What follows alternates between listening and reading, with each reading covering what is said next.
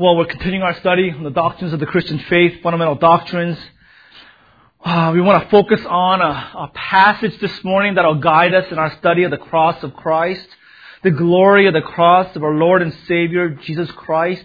The passage is John 13, 31 through 35. John 13, 31 through 35. When he had gone out, Jesus said, "Now is the Son of Man glorified, and God is glorified in Him. If God is glorified in Him, God will also glorify Him in Himself, and glorify Him at once. Little children, yet a little while I am with you. You will seek me, and just as I said to the Jews, so now I also say to you, where I am going, you cannot come. A new commandment I give to you, that you love one another. Just as I've loved you, you also are to love one another. By this, all people will know that you are my disciples, if you have love for one another." We're entering into a dangerous season for Christians. November and December, Thanksgiving and Christmas, where our lives become like life on steroids. Everything becomes busier. There are many more distractions come our way. It's like our culture becomes just a shot of steroids as well. And it's a challenge for us to keep our priorities clear and straight. The challenge for us is to keep the main thing the main thing. To not major in the minors. Not to be in the thick of thin things. It is a great challenge. So I ask you a very simple question this morning. A very simple question. What is the main thing in your life right now? What is the main thing in your life right now? Last night, what were the things that were consuming your heart? This morning, what was your first worry? Driving to church, what were the things that were occupying your thoughts, consuming your thoughts? What were the objects of your obsession? What do you think about the most during the day? What concerns you? What are you most worried about? That's why we have the Lord's Day. That's why we have preaching of the Word. That's why in our 9-week membership course, we study the doctrine of the cross. Because as Christians, we must be cross bearers. The cross of Christ must be central to us. It is the blazing center of the glory of God. All other lights must be dimmed and then ultimately be extinguished in our lives so that only the cross shines clear. So that only it is clearly visible. Don Carson said, "I fear that the cross, without ever being disowned, is constantly in danger of being dismissed from the central place it must enjoy by relatively insights that take on far too much weight. Whenever the periphery is in danger of displacing the center, we are not far removed from idolatry. If anything else displaces the cross of Christ as the center of our lives, we are not far from idolatry." For the Apostle Paul, the cross was central. 1 Corinthians 15:3, he said, "I delivered to you as of first importance." What was the most important thing in Paul's message? That Christ died for our sins in accordance with the Scriptures. This was the first important truth for the Apostle Paul. So, to have the cross be the center of our lives, we cannot look upon it from afar. We cannot keep an arm's distance from the cross. We must draw dangerously near the fire of Christ's cross for it to inflame our hearts. John Stott said, "The cross is the blazing fire at which the flame of our love is kindled. But we have to get near enough for its sparks to fall upon us." So for the next good hour, we're going to be thinking about the cross of Christ. We're going to draw near and let its sparks fall upon us, fall upon our hearts, that it might inflame us to love Him more. Our study of the cross must begin with its ugliness. Must begin with the ugliness of the cross. To rightly view the cross, to see the beauty and glory of the cross of Christ, we must first see its awfulness, its repulsive and hideous essence. We must ask ourselves, why did God, the Father, who loved the Son, choose such a heinous mode of death for His own Son? Why did not Christ just die by stoning? An awful way to die, but much better than the cross. Why didn't Jesus die by being thrown off the cliff as he was threatened in the Gospel of Luke? Why did not Jesus die of a heart attack or lung cancer or any of the various diseases that are in the world? Why did not Jesus die simply of old age? Why did God choose this awful method of death by which Christ would pay ransom for our sins? The answer is because the cross of Christ uniquely reveals the depravity of man. The shame of the cross, the humiliation of the cross is not with Christ on the cross, it's with us. Do you see? We're looking at the mirror of ourselves. We are seeing the ultimate result, ultimate product of our efforts, of our sinfulness, of our depravity, of our evil. This is what we have accomplished together as humanity. Behold that man, the innocent man, the Son of God. See the shame of it, and it is ours. We see our own repulsiveness. See Him dying by stoning, dying by being thrown off the cliff. Him dying of old age will not reflect our shame as compared to the cross of Christ. Reveals the ugliness of man's evil and sinfulness. As we look upon the act of the cross, we find that dying on the cross for the first century people was considered the most shameful way to die. Being crucified was a degrading insult. It was a horrific form of capital punishment. The condemned died an agonizingly slow death by suffocation, gradually becoming too exhausted and traumatized. He would die as a repugnant, the most demeaning form of execution. It was so demeaning that Roman citizens were exempt from crucifixion. The authority reserved the cross for rebellious slaves, conquered people, for notorious robbers and assassins. The Romans used it only for the scum, the lowest of the low. For the Jewish people, it represented a double shame, because they considered a man cursed if he hangs on a tree. And they considered anyone who was crucified cursed by God Himself. Galatians 3:3. He was brought to open shame. Hebrews 6:6.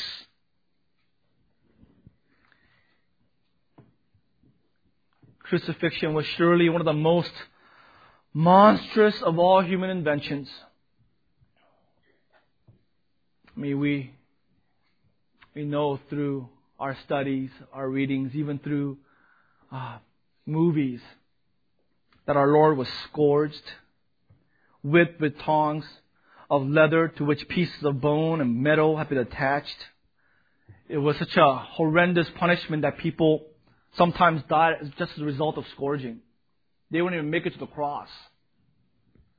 Next, the victim was nailed through hands and his feet to a wooden cross, then lifted to a vertical position and fixed firmly in the ground, and that was it. He was left simply to die. He was impaled in a position from which escape was impossible, and he was left there until death overtook him. By sheer animal instinct, the man would struggle to keep alive. Although longer life meant longer torture, his body was slumped forward under its own weight, thereby constricting the lungs and restricting breathing. But again and again, despite the intense pain and pierced hands and feet, he He would heave his chest upwards to draw breath and keep alive. Ultimately, death would come as a relief, but only after hours and hours, often days of indescribable agony. The days when the Romans ruled, it was considered the most horrible way to die. It was such a shameful death that many said he could not have been the Son of God. They used it as an argument against Jesus as the Messiah, as the Son of God, because God would never allow His Son to die in such a horrible way. It is the most sinful act in human history. Jesus, who was so undeserving of the sufferings He faced, was killed. And not just physical death, but spiritual death of being separated from God the Father. For He cried out in Matthew 27:46, my God, why have you forsaken me? Where spiritually He was abandoned, left utterly alone, forsaken by the Father whom He loved. So in a word, our Lord experienced hell on the cross. So to rightly understand the cross, we must begin with its ugliness. Now, how did our Lord describe the cross? Verse 31. When He had gone out, meaning when Judas left, Jesus said, now is the Son of Man glorified. He tied the word glory with the cross. Now is the Son of Man glorified. This is a most remarkable statement. Now is the Son of Man glorified. The cross manifests Jesus' glory. The cross manifests Jesus' glory. Our Lord's glory is supremely manifested not through strength and majesty, not through power or might, not through the sword, not through conquering nations, not through His beauty and loveliness, not through His holiness or purity. Our Lord's glory was supremely revealed through the weakness and shame of the cross. In a shame/bragging culture in the Middle East, this honor-seeking culture, our Lord was humiliatingly crucified.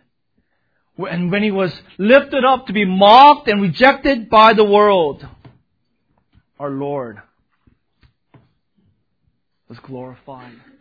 That was His glory.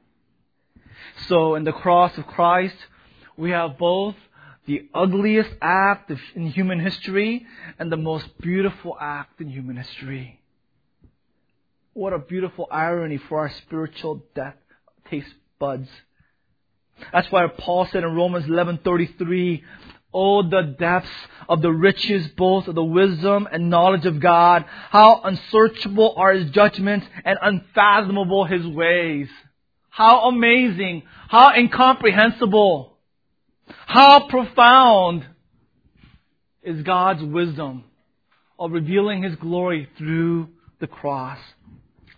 Now, how was Jesus glorified through the cross? How was He glorified through the cross? 4 following ways. On the cross, we see our Lord's perfect love for God the Father. On the cross, we see Jesus' perfect love for God the Father. Our Lord's perfect and humble submission to God is seen through the cross. Remember, this is, our Lord did not want to go to the cross. He loved us, but not enough to be forsaken by the Father. He loved us, but not enough that He would incur the wrath of the Father. Not so much that He would be separated from the Father. His desire is clear in Gethsemane. Father, is there any other way? But not my will, your will be done. My will is, I don't want to go to the cross. but your will be done. And after 3 times praying that prayer, when it was made clear to him that this was the will of the Father, our Lord's response was, yes, I'll do what I most detest, causing you to be angry at me, causing you to be indignant and incur your wrath, causing you to abandon me. I'll go to the cross because of my love for you. Our Lord made much of God. So first and foremost, we see on the cross Jesus' love, His great love for the Father. Secondly, on the cross, Jesus is glorified because there He performed the greatest work in the whole history of the entire world. There on the cross, He performed the greatest work in human history. He accomplished what others could only dream of doing. He gave His life as a ransom sacrifice to redeem us from sin. He saved us there from God's wrath, Romans 5:9. He redeemed us from our empty way of life given to us by our forefathers, 1 Peter 1:18. He rescued us from the dominion of darkness and brought us into His kingdom, Colossians 1:13. He reconciled us while we were yet God's enemies through His death, Romans 5:10. By His death on the cross, He brought peace. Where there was only enmity and war between mankind and God, He brought peace. He brought reconciliation. He brought us to God. It was accomplished by Christ on the cross. For it, the centuries waited, and to it, the centuries we look back. Thirdly, Jesus is glorified because Jesus destroyed sin on the cross. Sin, our mortal enemy. We fight it every day, and we find that it is powerful. We find that we have no power against it apart from Christ. We find that it cannot be destroyed. Sin's enslaving power and the weakness of our flesh results in this greater power of sin over our lives apart from Christ. And Jesus did what no man could ever do. He triumphed over sin on the cross. Jesus won. Sin and death were no match for Him. It was not even close. It was a blowout. 1 Corinthians 15:55 through 57. Where, O death, is your victory? Where, O death, is your sting? The sting of death is sin, and the power of sin is in the law. But thanks be to God, He gives us the victory through our Lord Jesus Christ. Because Jesus was victorious, and because by our faith we are in Christ, that victory is now ours. If our Lord had committed a single sin, a slight hint of pride or arrogance, a modicum of impurity or selfishness, sin would have been victorious. Our Lord would be dying only for His own sins. He would not be our substitute. But the Bible is clear. 1 Peter 1:19, He was a lamb without blemish or defect. Hebrews 4:15, He was tempted in every way, yet was without sin. 1 Peter 2:22, He committed no sin, and no deceit was found in His mouth. He triumphed and He was set the captives free. He set us free from the guilt, shame, and bondage of sin. He set us free, Romans 6:18. He did what the law was powerless to do. The law was powerless. Men thought, if only I could perfectly obey the law of God, I'll be set free from sin.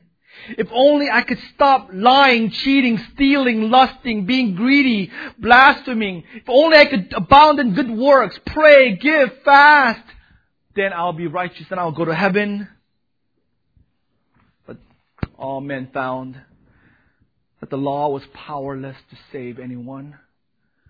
The weakness lay not with the law, But with our sinful nature, because of corruption in our flesh and in our hearts, we were without hope. We were helpless. Well, our Lord did what the law could not do. He conquered sin on our behalf. And He conquered death. And finally, the manner in which He wrought this work also glorified Him. The manner in which He wrought this work also glorified Him. He was a willing sufferer. A willing lamb led to the slaughter. The price was cheerfully paid. He was led, not driven as a lamb to the slaughter. He was not a victim. No one took His life. He laid it down voluntarily. As the Good Shepherd, He did not run away from our enemies. No. He saw the wolf and the bear. And to protect the flock, He laid Himself down. He endured the cross, despising its shame, and not until offended justice and the broken laws were fully satisfied did He cry, "It is finished."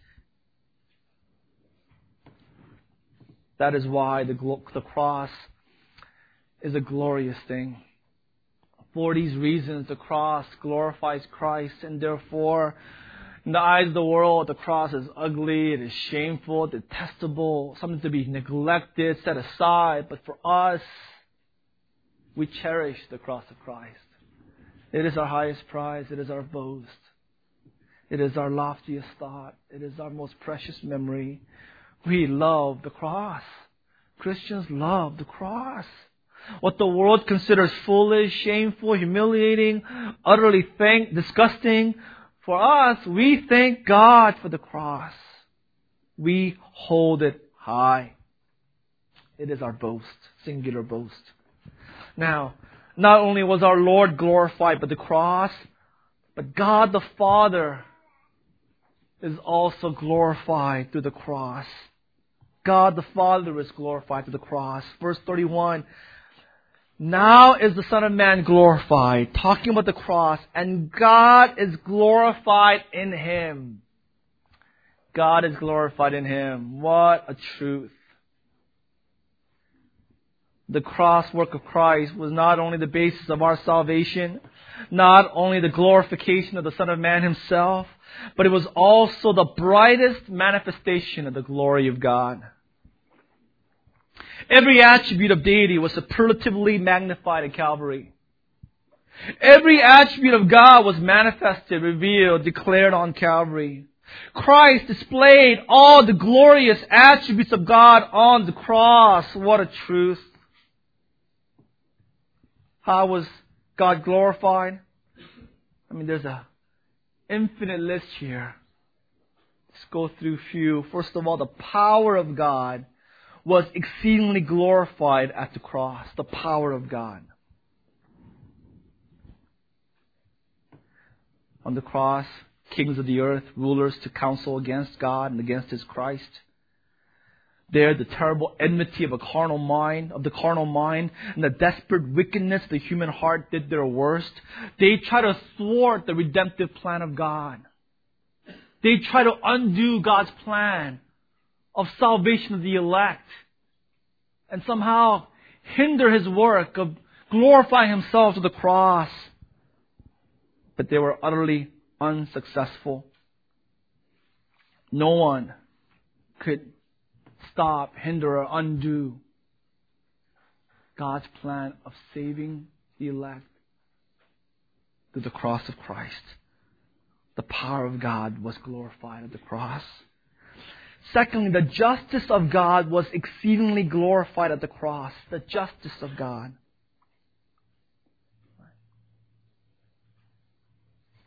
Some might say, how does the death of Jesus reveal the justice of God? To me, it is unjust. He was sinless. He was undeserving of such a punishment. it would be unjust if He was just dying for Himself. But it satisfied the justice of God, because the Bible tells us He is our substitute.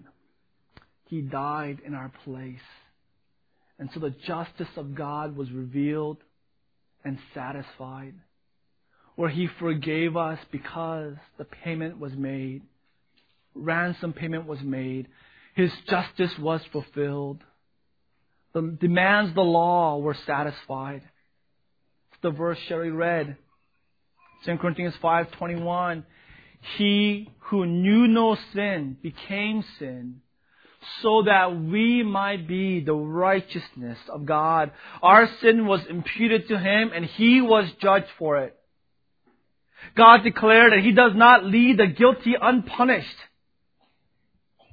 And when the Lord became our blessed substitute, bearing all of our iniquities, He hung there as the guilty one. And so God, who is immutably just, did not spare His own Son, but caused Him to die. He would not release the least amount of that debt until righteousness was satisfied. The justice of God was fulfilled by Christ's death. And because of that, we are saved. Thirdly, the holiness of God was exceedingly glorified at the cross. Holiness of God.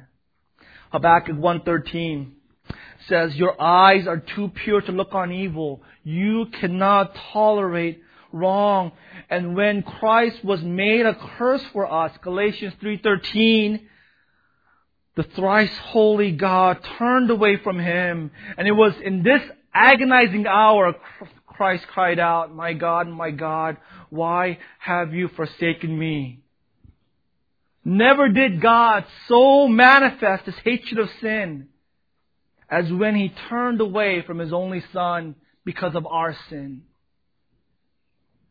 It showed that God does not show favoritism. That even with His only Son, whom He loved, our sins were laid upon Him. He did not withhold His holy anger, but He abandoned Him, forsook Him, abandoned Him to hell. God's demand of holiness, stirred by sin, is satisfied only by the cross of Christ. And we see that in the cross. And then finally, maybe my favorite revelation of God on the cross. The love of God was exceedingly glorified at the cross. The love of God was exceedingly glorified at the cross. John 3:16, for God so loved the world that He gave His one and only Son. 1 John 4:10, this is love, not that we love God, but that He loved us and sent His Son as an atoning sacrifice for our sins. Romans 5:8, but God demonstrates His love for us. Where does He demonstrate His love? By giving us gifts on Christmas? By giving us a nice family, good friends, giving us good grades, giving us material possessions? Where is God's love seen in our lives? It is seen in the cross of Christ, where God demonstrates it once for us. That while we're yet sinners, Christ died for us. There were many manifestations of God's love towards the world, but none brighter than the cross of Christ. Well, let me tell you a story that illustrates this. I heard this story many, many years ago. Many of you are familiar with it, especially if you go back to our Cypress Baptist youth days. I heard this story so long ago, I don't remember who told it to me, where I heard it first, or whether it's even a true story or not. But the meaning of it helps us to understand how God's love is revealed in the cross. The story is told of a young boy who had a mother whose face was badly disfigured. He noticed that his mom didn't look like other moms. Her skin was stretched like leather. Her eyes were sunken in. Her face was badly scarred. His mom would walk into school every day, and other children, even other parents, would stare at him, stay a distance away, stare at him and his mother. And as children, as they are, they start to make fun of him because of her. They would say cruel and awful things, making a mockery, shaming him because of his mom. After a while walking together to school, he became embarrassed. And in his heart, he didn't want her to walk into school anymore. He didn't want others to see him with his mom. He didn't want her as his mom. One day, after a day of after schoolmates had ridiculed him, called him and his mom many names, he came home crying, and he thought in his heart how he wished he had a different mother. He said to himself, why couldn't he have a normal mom with a beautiful face? His mom asked him what had happened, and he was angry at her, angry that she was so ugly. He told her, Mom, my friends call you a monster. They call you a freak. And yelled at her and told her to never again to come to school with him. He wanted to never again be seen with her in public. Several days later, he was walking home from school. A neighbor approached him and asked how his mom was doing. He didn't know what he meant. This neighbor asked if the boy knew why his mom's face was so disfigured. He said no. The neighbor told him that many years ago, when the boy was just a toddler, there was a fire in their home. The whole house was engulfed in flames. And as everyone gathered outside, they could all hear him as a little boy crying in the bedroom. The fire had engulfed the house. No one dare rush in. The boy's mom rushed into the house to save him from the fire. In doing so, her face was badly burned and permanently scarred. She risked her life for her son, and in doing so was badly injured in saving him. It was then that he realized that his mom was disfigured to save his life. So now, with tears streaming from his eyes, he ran home. Rushing him, he saw his mom, and for the first time, his mom's face was different. She was beautiful. Her disfigured face, her scars, showed him her deep love for him. He asked for her forgiveness, asked her to walk into school the next day, and every day afterwards, he was no longer ashamed of his mom. He was proud. She was now beautiful to him. He loved each scar on his mother's face because they were all marks of her deep love for him. What a moving story, and it helps all of us as believers to rightly view the cross of Jesus Christ. The cross reveals God's love for us. The cross revealed Christ's love for the Father and God's love for us. That is why we love the cross. God's justice, God's holiness, God's power is revealed. But we see the once and for all demonstration of God's love for us at the cross. God's punishment shows how holy God is of His Son, but also how much He loved us. How much He loved us. Finally, the cross reveals that God the Father will glorify the Son after the cross. Verse 32, if God is glorified in Him, God will also glorify Him in Himself and glorify Him at once. Christ is glorified in the cross. God is glorified in the cross. And then God will glorify Christ after the cross. And that's exactly what happened. Resurrection, ascension, and exaltation. Hebrews 1:3. The Son is the radiance of God's glory and the exact representation of His being, sustaining all things by His powerful word. After He had provided purification for our sins, He sat down at the right hand of the Majesty in heaven. 1 Peter 3:22. He has gone into heaven and is at God's right hand with angels, authorities, and powers in submission to Him. Jesus is now glorified, sitting at God's right hand, exalted by God. Philippians 2:9 and 10. Therefore God exalted Him to the highest place, gave Him the name that is above every name, that at the name of Jesus every knee will bow, every tongue confess that Jesus is Lord. Finally, our response. What is our response? Our response is to glorify God. Do whatever it takes. Give our best efforts. Have the willingness to do whatever it takes to glorify God at all costs. That's the response of believers. 3 ways to glorify God.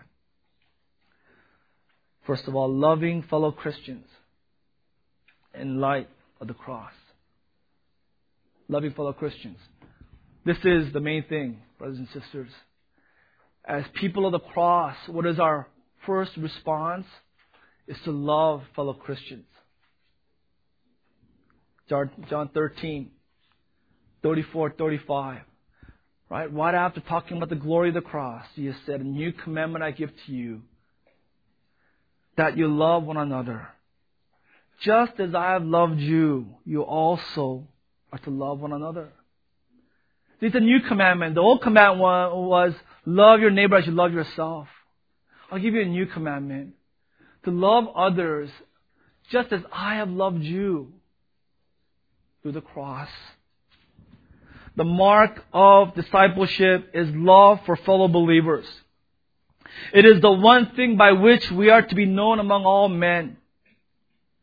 We are not to be known by special rites or habits, not by special form of dress or manner of speech, not by special restrictions, dietary restrictions or unusual customs. No, we are set apart from this world by this singular practice, singular commitment of loving the local church, of loving fellow believers. We are marked by deep, genuine, and tender affection for one another. This is how we glorify Christ. You understand? This is how we manifest the glory of the unseen Christ to the world. It's not through power. It's not through debates and evidences and arguments. It's not through some wisdom or strength or splendor or majesty. It's not through money. It's not through political influence. It's not through a building. We manifest the glory of God by our sacrificial, unconditional, and eternal love for fellow Christians. This is to be the internal commitment that exists in all followers of Christ. See, in the world, they don't see true love. They don't know it. They don't experience it. They don't understand it. They long for it, but they're utterly foreigners to it. And when they come to a group of believers, they see it firsthand. Not love for them. No, they see the genuine love that exists powerfully between and among believers. So when a group of believers genuinely love one another, it is a powerful witness to the glory of Christ. Our Lord was speaking. That's why Judas had to leave. That's why our Lord didn't say this until Judas left. Lest there be any misunderstanding. Once the son of perdition, once the non-believer has left, love one another. This is a new commandment. By this, all men will know you are my disciples. By your love for one another. Will Metzger said, when Christians as a group get together, there is power. The world will know we are Christ's disciples by the love we display for each other. We should welcome unbelievers as observers in our fellowship communities where we speak not mere words but live concepts. When as an individual Christian you show love to an unbeliever, he can always excuse you as an exception. But when he sees several Christians treat each other and him with love, the power of such concurrent Christianity is powerful and much more undeniable. The key to reaching the lost is not the testimony of one bold, articulate witness, but the cumulative impact of seeing Christ in many people. Love one another. I mean, there's so many one another's in the Bible calling us to genuinely love one another as Christians. Romans 12:10. Be devoted to one another in brotherly love. Tender affection. Emotional care for fellow Christians. You personally care for your fellow brother and sister in Christ. You're concerned about them. You're concerned about your own self, your own walk, your example because you care for fellow believers. You're concerned about your speech, your conduct, because the last thing you want to do is discourage fellow Christians. Last thing you want to do is you hinder or lead astray by your speech or your conduct a fellow believer in Christ. Honor one another above yourselves. You value them more than yourself.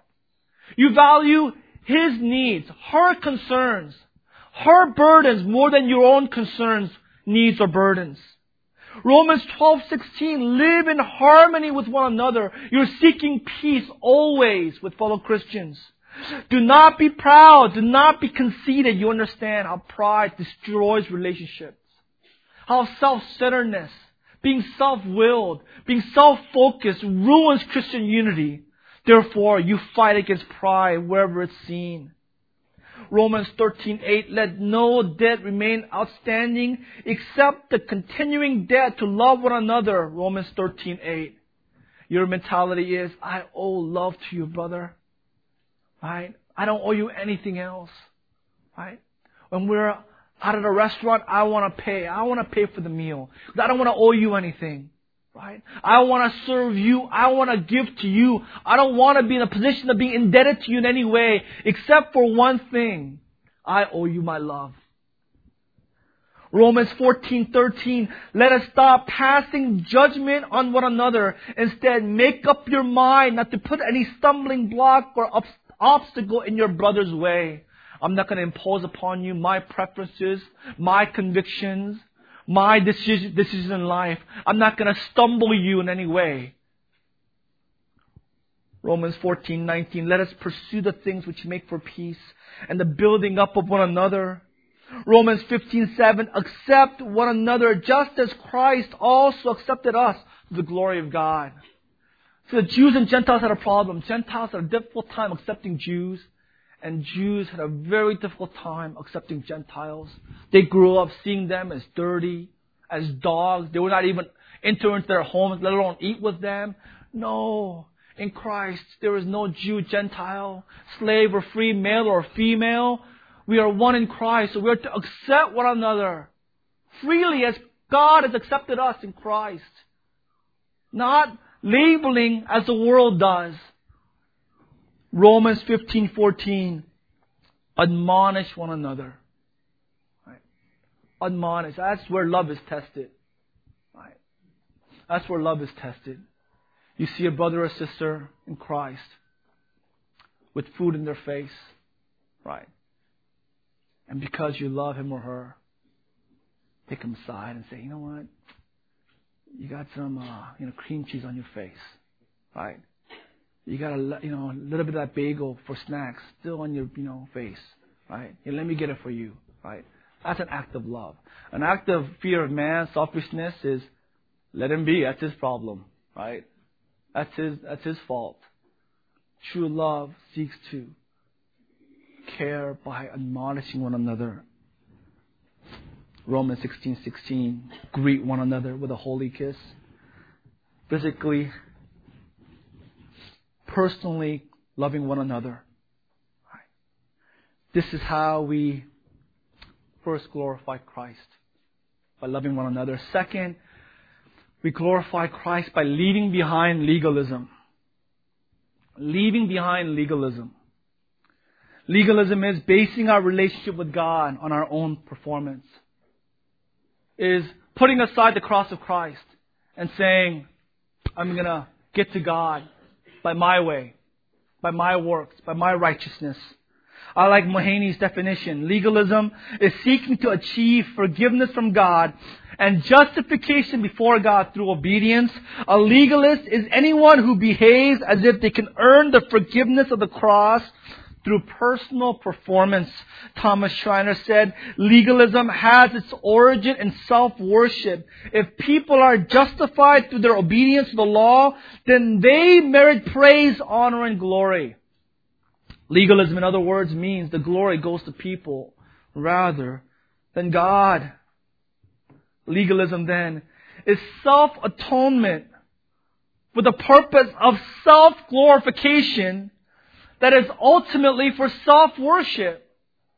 Let me say that again. Legalism is self-atonement. You want to atone for your own sins. Pay for your own sins. Make yourself righteous. With the purpose of self-glorification, you want the glory. You want the praise. You want the honor that is ultimately for self-worship. You want to be thought highly by others.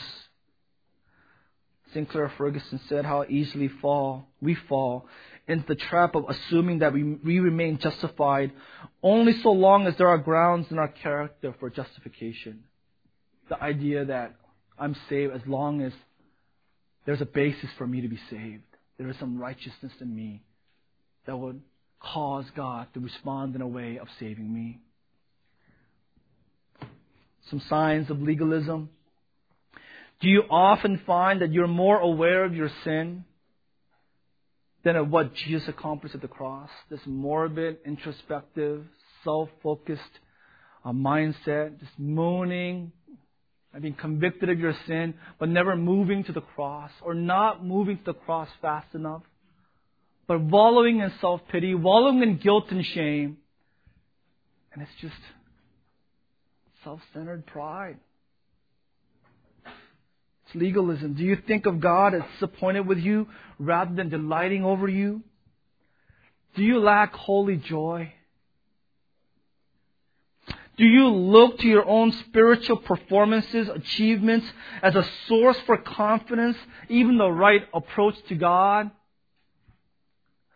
Brothers and sisters, let us not go back to Egypt. Let us not go back to slavery. Let us not go back. It is for freedom that Christ has set us free. He has set us free.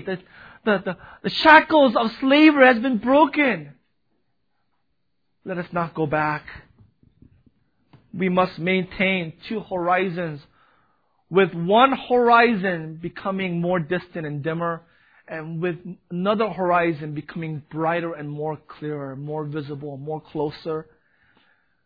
The horizon that is growing more distant is that we are painfully aware of our sins. And we must be so. But more and more, we are aware in God's answer to our sins. And we delight in God's forgiveness of our sins through the cross. We never lose sight of our sins. No. But we never lose sight. And that side of the cross grows. As we see where sin abounds, grace superabounds. Right? Where sin was there, Christ's love and God's grace is far superior. We must understand God weeps over our sins and failings. But ultimately, He delights over us because we are His children not by our works, not by our righteousness. We are His children because we are in Christ by faith. Therefore, as parents, we delight over our children. God delights over us. Joy is to be the constant and abiding attitude of our hearts. Because our Lord is not dying on the cross for our sins. If that was the case, joy would not be our abiding attitude. But because Christ finished the work, the telestai, it is finished. Because Christ accomplished, because Christ defeated, because Christ redeemed, because Christ rescued us. The abiding, constant attitude is joy, holy joy. We have great confidence in life, death, ministry, and service because it is based on the cross. If we live our lives based upon our works, if I'm ministering to you this morning based upon my own accomplishments, I do with great trepidation, great anxiety, great fear, man-centered fear. We're able to do all that we do with confidence because it is based on the cross of Christ. We approach God boldly because we are not coming to Him based on our holiness, but by Jesus Christ. Let's do away with legalism. Do away with ourselves. And third way we glorify God is by taking up the cross ourselves. Taking up the cross ourselves. Quote again from John Piper. Jesus died to save us from hell, but not to save us from the cross. Christ died to save us from hell, but not to save us from the cross. He died so that we could be glorified, but not to keep us from being crucified.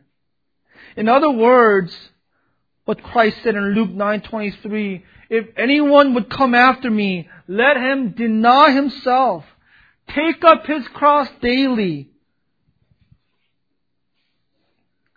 If you would save your life, you must lose it.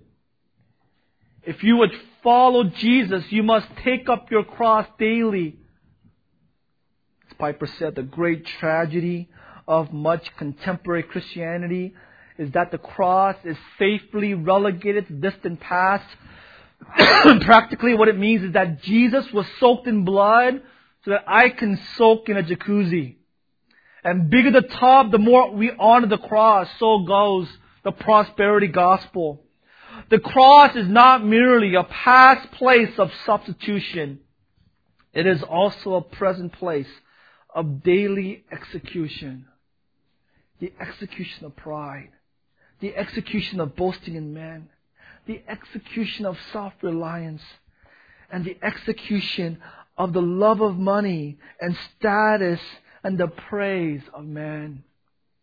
It is daily dying to ourselves, where we don't enjoy our Christian life, enjoy this world because of the cross. No. Christ died so that we might die to this world, that we might be crucified, no longer living for ourselves, but for Him who died and was raised again. What is the main thing in your life? Are you going to the cross? Are you carrying the cross? Are you seeking to die and follow Christ and deny yourself? Right?